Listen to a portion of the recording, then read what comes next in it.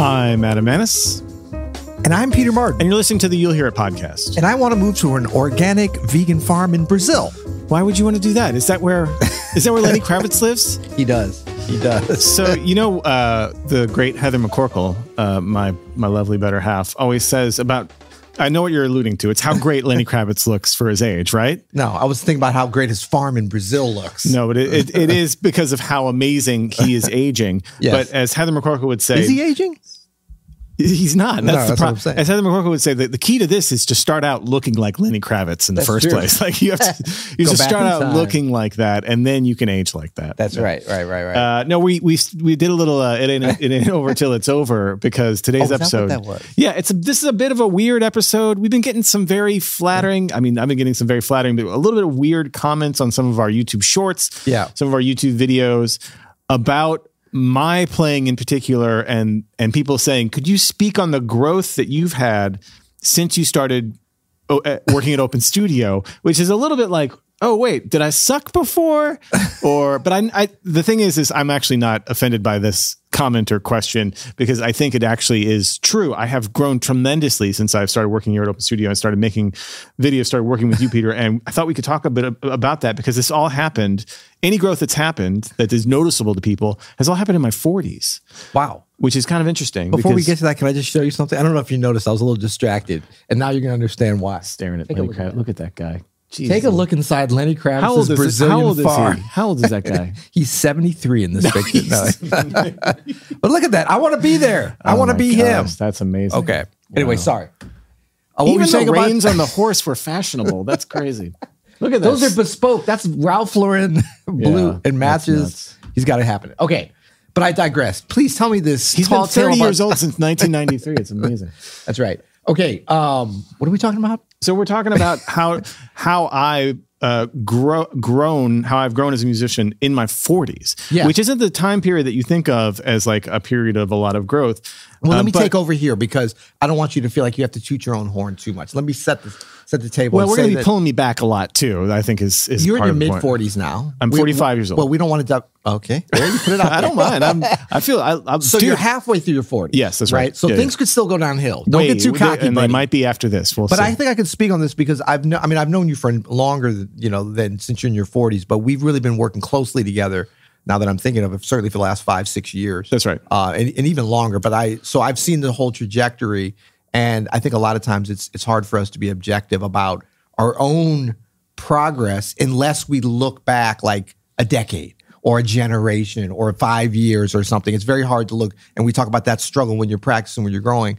But for others, sometimes you can see these bursts of progress, sort of accelerated growth, easier, I think, almost in others than in oneself on a shorter level. Yeah. And I think the fact that you're saying, the comments, did we show the comments already? The beautiful comments? Yeah, we could put those comments up here. Yeah. So it's not just us here tooting our own And thank everybody horn. for all the lovely comments. It's super nice to hear. And I like, this is the thing with YouTube comments. If they're positive and flattering to us, they're all true and heartfelt. And when they're negative, they're idiots. We all know this, right? No, I get There's two different kinds of comments. You have to accept them all. If you accept the good ones, you've also got to accept the ones where you're like, no, you sound terrible, buddy. Right. But I have seen you do an admirable thing in specific ways with your playing and with other aspects of your professional life, where you've accelerated your progress into your 40s. And I think it's an inspiring thing. A lot of people do this, but not everybody does. It's not automatic. Like these things when we talk about, once you get to this age, you'll understand this. Yeah, you might understand because you've got experience and stuff,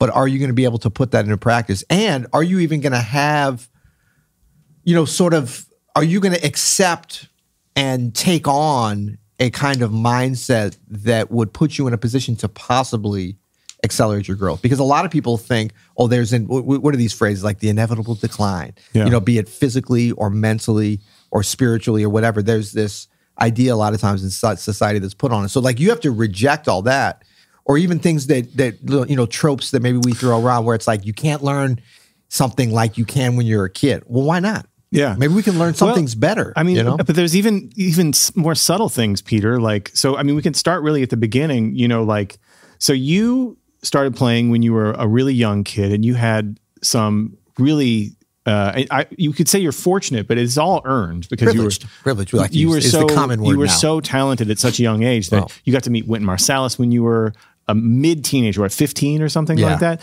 And then you got hooked up with peers like Christian McBride and Roy Hargrove from a very early age and moved to New York. And I mean, you're an unstoppable force. But then I think there's a lot of people who are more like me. I was very good and got a lot of attention for playing when I was young and in high school. And I was gigging when I was 15 here in St. Louis, and I was making money as a musician from an early age, right? But I was never Peter Martin level.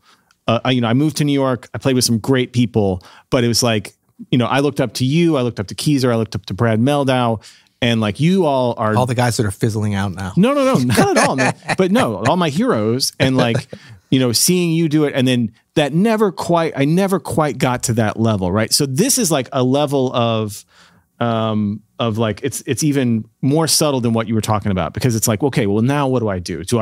How do I continue? So I started to find my own way doing, played with the lovely and talented Erin Bodie for years, writing a lot of songs for her, doing a lot of arranging and things like that. Which was an incredible way to sort of find my own voice. But I never believed that I could be a great jazz pianist, because, I was at the New School and like, I was looking in a practice room one day and this guy was in there practicing, and I was like, man, this is just like a kid at the New School. It was Robert Glasper, but like, I didn't know it was Robert Glasper at the time. I just thought it was another student at the New School. And I was like, this is insane. Like, I'll never be on that level. Right. And so how do you find your way? So I think that's like the first key to this is like, sometimes it's being like finding a way to hang out and stick around long enough. If you can hang out long enough, you'll find your own pathway. My pathway was not the same as yours. It was not the same as Brad Meldau or Keezer's. And, my trajectory might never, ever be the same of that. But if I can find a place where I'm comfortable with, I'm doing things that I love to do, which I've always have been fortunate enough to find a way to make a living making music that I actually really love. And I think that comes out. And then the longer you can hang around with that, the more odds that you're going to figure some shit out and you're going to find your way and maybe have a little more success and maybe become, grow into the player that you were kind of meant to be. And so my first response to this is, Adam, can you talk about how you've grown, since you started at Open Studio? It's like, well, it started before that, because I think before that I figured out a way to hang out as a professional musician without the rocket ship trajectory of just being like solid, good musician who can make a living. And this is like a class of musician that used to be everywhere. It used to be the most musicians were working class musicians just making their way. Right. Like Paul, I always think of Paul Simon's father, just a bass player in New York, just making, playing in the TV and radio orchestras, doing side work or whatever. That class of musician doesn't exist as much anymore. It's like we're all trying to be a social media star. We're all doing this stuff. Yeah. And so like the working class musician is not there. But I think that is your sort of first tip is, can you figure out a way to stay in the music game long enough that maybe someday you'll have like the room to grow into who you were meant to be in the first place. Right. Because that also happens where it's like, oh, I'm not going to be Brad Meldau. I thought I was going to be Brad Meldau. It's not going to happen. I'm going to be Adam Manis, which is going to be something different. And I'm going to have to be Lenny Kravitz at the piano. I'm still working on that. Peter's, when he's 60, he's going to be Lenny Kravitz. So that's the first thing. And then there is the fact that like, because I had some of those skills that I developed on my own with Aaron's band and orchestrating and arranging and things like that. And I met you and we hit it off and had a lot in common about shared music. And you saw something in me that I could be of help and service in Open Studio. And I spent the first few years here at Open Studio, which brings me to my next point of just really transcribing everything you were doing and being over your shoulder. And so getting a mentor, getting someone that you can apprentice with, which is what I was doing, 6-7 years ago. By the way, at this point, I'm 38 years old, right? I'm fairly into my career, but I've just been doing kind of my own thing, playing guitar, accordion, piano. I still play jazz, but I'm not really considering myself a jazz pianist. It's not until I start shadowing you here at Open Studio, transcribing everything you're doing. Luckily, I had a good ear. I can do all that. But I was like, oh, I can see now a pathway to being a better jazz pianist, right? And then that kind of brings me to my next point. So staying in the game, finding a mentor, number 2. Number 3 is finding some focus and saying, I'm going to focus here on jazz piano. I'm actually going to instead of trying to be all things to all people, jack of all trades, which actually I think is still my biggest skill set is a generalist. But I am going to spend some time focusing on being a better pianist, being a better jazz pianist, getting more steeped in this music that I love so much. And so it's crazy to even think of myself now as a jazz pianist, because I kind of let that all go in my 20s of like, I'm not a jazz pianist. I'm a musician. I play guitar. I play piano. I play accordion. I write songs. I love jazz. I can play it. But now I definitely consider myself more of a jazz pianist than I did then. Right. And that's from shadowing you. That's from focusing on that. And then like the last approach that I'll talk about, and we can go deeper on these however you want, Peter, is just like, and this happens, I think, to a lot of folks. Musicians are not in your 40s, and that's personal growth. You see the other side of the hill. Yeah. You realize you might have less time here than you've already had. You're not over the hill, but you're aware of the hill. You can see the top of the hill. You're hill adjacent. And you do start doing a lot of personal growth. For me, that was like, I got sober, which we haven't really talked about it here, but that's been a huge part of my personal growth. Yeah. I'm in therapy, which is a huge part of my personal growth, dealing with a lot of the things that I've just was pushing off. And that's made me a better musician, a better artist, because I'm a lot more honest. I'm a lot more able to deal with the things that I want to say, right? Mm-hmm. And then meditation and just working on that head game of being able to stay present in the moment has made me a way better performer. I think a lot of when people say Adam has gotten so much better since he started at Open Studio, a lot of the earlier things that I would be doing on camera, I was just super nervous, right? Because I didn't want to play the wrong thing. I wasn't comfortable, like making mistakes. I mean, we still struggle with that. You'll never stop struggling with that, but I'm so much more confident and you can get to your stuff. Like the barrier to entry is so much lower in terms of just your, I mean, I know this having experienced the same 100%. thing. That's such a big part of it. And that's all like shout out to my meditation mat and shout out to Deidre, my therapist, for like that kind of work, that kind of personal growth work. Yeah. Super helpful for me. And I think, but like I said, that's not just a musician. And we don't talk about that enough. I mean, we do talk about it here, but we want to, and part of it, I think we shy away because we're like, look, we're experts in this and we don't want to, but I mean, if you look at the percentage that these things contribute to the kind of growth that people would comment on, say like, wow, like you take one thing of like, wow, you've gotten better. Wow, you look muscular. Wow, your health is, any kind of thing. There's always all these different elements that go into it. 100%. So just because we don't talk about them all the time doesn't mean they aren't huge. One more thing that I think is key, and this is more of a practical thing, is that a lot of what I do here at Open Studio is try to interpret what a lot of our masters, you included, are playing and explain that to our members, right? Mm-hmm. That teaching something to other people is, I think, the most direct way to really understand that concept. Oh, 100%. So if you can start just teaching someone, so you don't have to become a teacher, but if you can teach someone something, that will get you to understand that concept, to be able to play it better, to feel it better than anything else. My son's piano teacher, who's a brilliant piano teacher for kids, by the way, just had him for his homework this week teach my wife how to use the sustain pedal.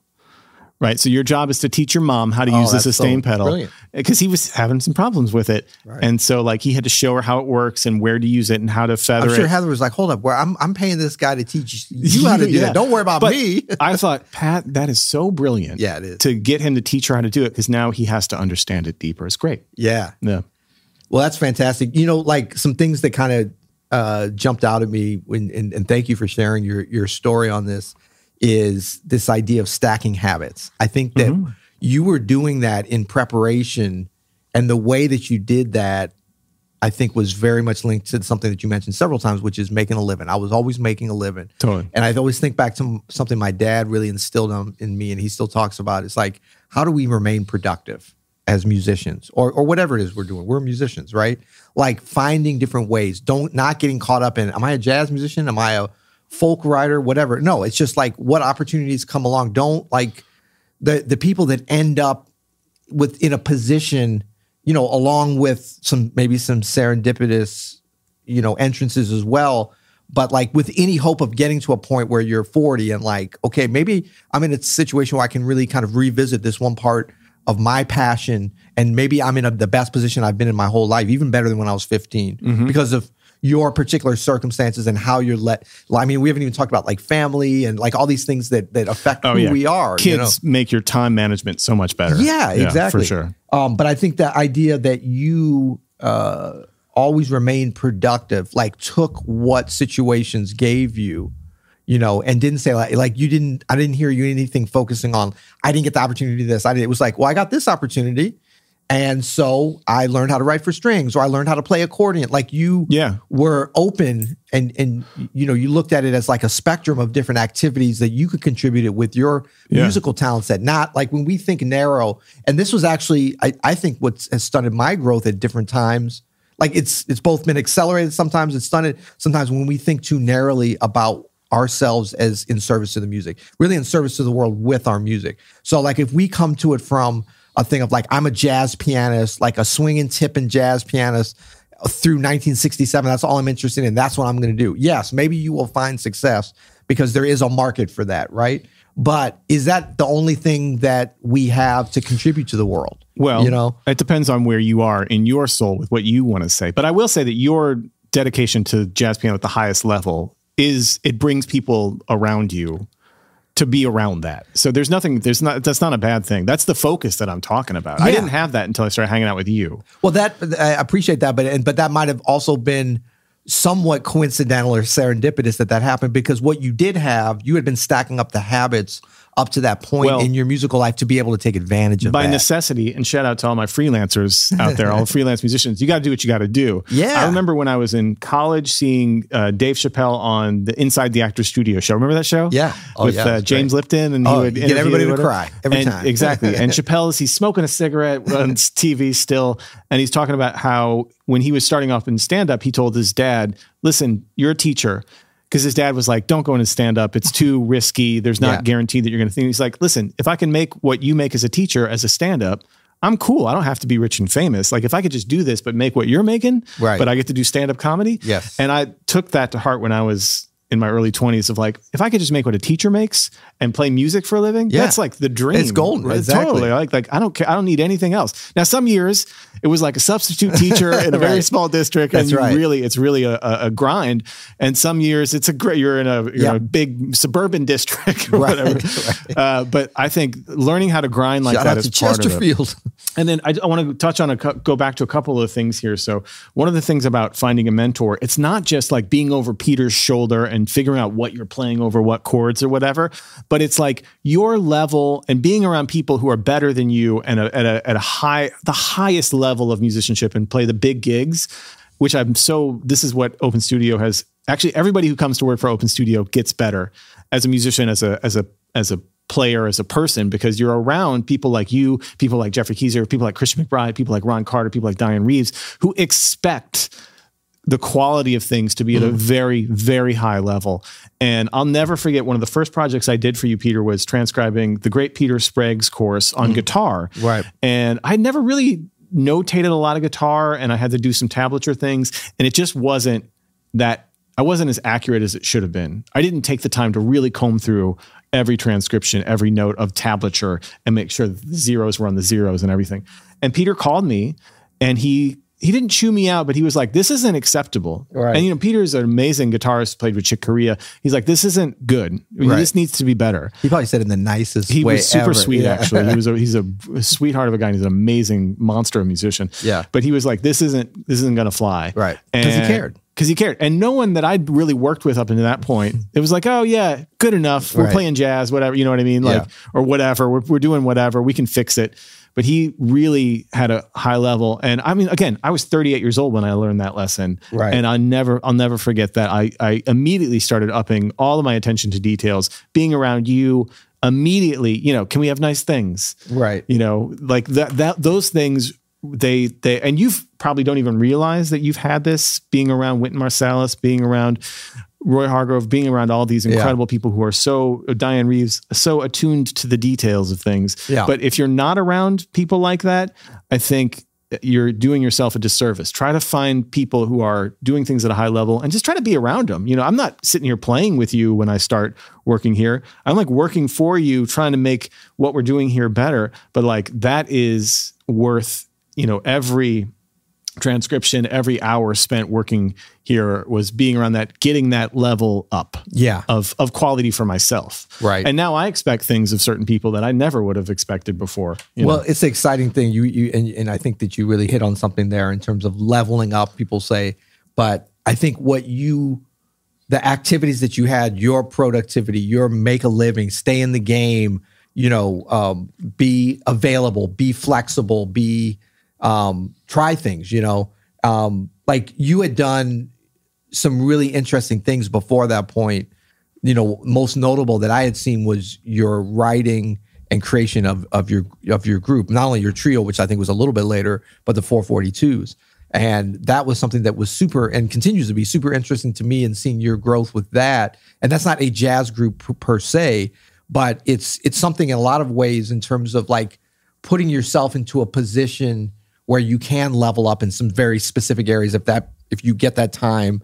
And there's seasonality to all these things too, right? Sometimes we're in you're growing. Sometimes you're just kind of. But a lot of people miss those seasons because they're not open to that. So like when you talk about leveling up, like there's levels to every game, right? And most people by the time they get to their 40s are pretty much accepting that whatever level they're at in the game they're playing, is it. You know what I mean? And they're like, well, this is good enough, or this is the top level for me. They might see some other things, but how do you get somebody like a LeBron James who's about to turn 40? Yeah, right. Which is crazy. That's still out there, like he's hit all the levels, right? Yeah. But because he's got that mentality of like, hold up, there's levels to this game. Now, maybe teaching his kids and different things, like seeing them come up, keeps his mindset. But like he's somebody that I wouldn't be shocked if he didn't. Obviously, there's physical limitations to the body at certain points, but like he's got that kind of glimmer in his eye that you've got. Well, and this is, again, this is all credit to you and Open Studio. And this could be another lesson, I think, for people listening who might be wondering, like, well, what can I do if I want to start leveling up in my 40s or my 30s, or when it doesn't actually matter, like the decade or whatever. Yeah. But it is don't wait till your 40s. Yeah. You can, but if you start a project like we have with Open Studio, which is like Open Studio is not just, us, it is us connecting with community, but for me, it's like a personal growth machine. Like it's like I get to push myself and see what I can do. And it seems limitless what we can grow with this. And I think if you can find a project like that, start a project where it's like, we're starting from basically nothing, and let's see what we can do with this. And that's all your vision, dude. That's all your mentality. It's a lot of that is like your push for this. And you again, are seem ageless in that, like, there's always another level to get up on. Well, and I think what you did in this situation was like and I don't know how conscious this was. I'm sure it became conscious at a certain point, or in how intentional it was, but you did it, which is you found a way, I think maybe because, you had younger kids, you still have young kids, but they were much younger than, family time pressures that anyone who's a parent and a husband or wife or whatever in a relationship feels. And then, but you still had things that you wanted to do. So when this Open Studio thing came along, and you are as much as me or anybody in terms of creating what it's become now, I had a certain vision, but the smartest thing I did was get out of the way and be like, let's let some other visions in here. Let's see where we can go. But you were accepting, you were receptive to the concept that you could grow as a player, as a very specific like jazz player. At the same time, you taught that, right? Like they go hand in hand. That they go hand in hand. Like, so it's like you could be of service by sharing to a certain degree your journey. I mean, you are way ahead of most of our students, so you were able to like.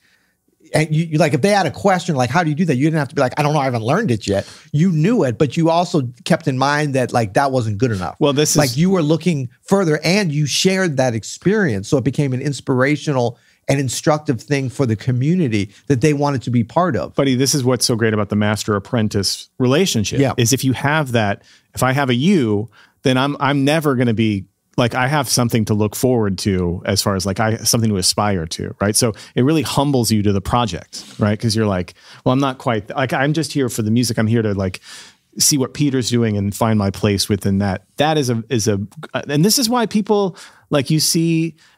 John Batiste still has a piano teacher, even though he's like multi-Grammy award winning. Like having that relationship is important to this. There's another part of the personal growth thing that I just want to touch on really quick. And that's like one of the things that you discover when you sort of uncover some things is like, outcomes become way less important than process. And so one of the things that I think has practically been a game changer just for my piano skills has been realizing like there's no finish line to it. There's no moment where I'm going to be a great pianist, but there is something that I can do, which is to include what I want to do every day in my daily routine. And so daily practice has become, and that's daily practice, by the way, of anything that I want to be doing. That's writing, that's piano playing, that's dadding, that's meditation, that's all the things, that's working out, that's all the things that I enjoy doing. Stacking habits. Stacking habits. It's in my 40s. I figured out like I don't need to set a goal of a result so much as set a goal of spending my time doing these things every day. Oh, so when great. I do that, the results fly in. Yeah. So that's just one thing. So just to sum up here, Adam, 45, great. No. Any growth that I've had is due to a mentorship relationship. It's due to a lot of focus. Very small part of it. Finding some focus. It's due to a lot of personal growth and working on, like the rigidity of uncovering some things that were kind of pulling me down. And that's finding daily practice, letting go of results more, focusing more on process. Those are the things and then stay in the game. If you can find a way to stay in the game, that's you'll find your time is essentially what it is. And I would just add also that, understanding that there's levels to the game, and that your ascendancy in those levels is not limited or diminished by age. It can actually, due to seasonality and paying attention to which way the wind's going, it can accelerate at different times. So if you got your ear to the ground, your ear to yourself, and you're able to find those times to take advantage of them, you can actually have an advantage over when you're younger, where you're a little bit more thrown by the wind. When you can line yourself up with that wind as you get a little bit older, exciting things can happen. And I would just direct you. That says it all right there, right? I think he understands the seasons. How can I shift my daily processes so that that's the result? Yeah, exactly. Well, when you put your ear to the ground, Peter, you know what happens. You'll hear it.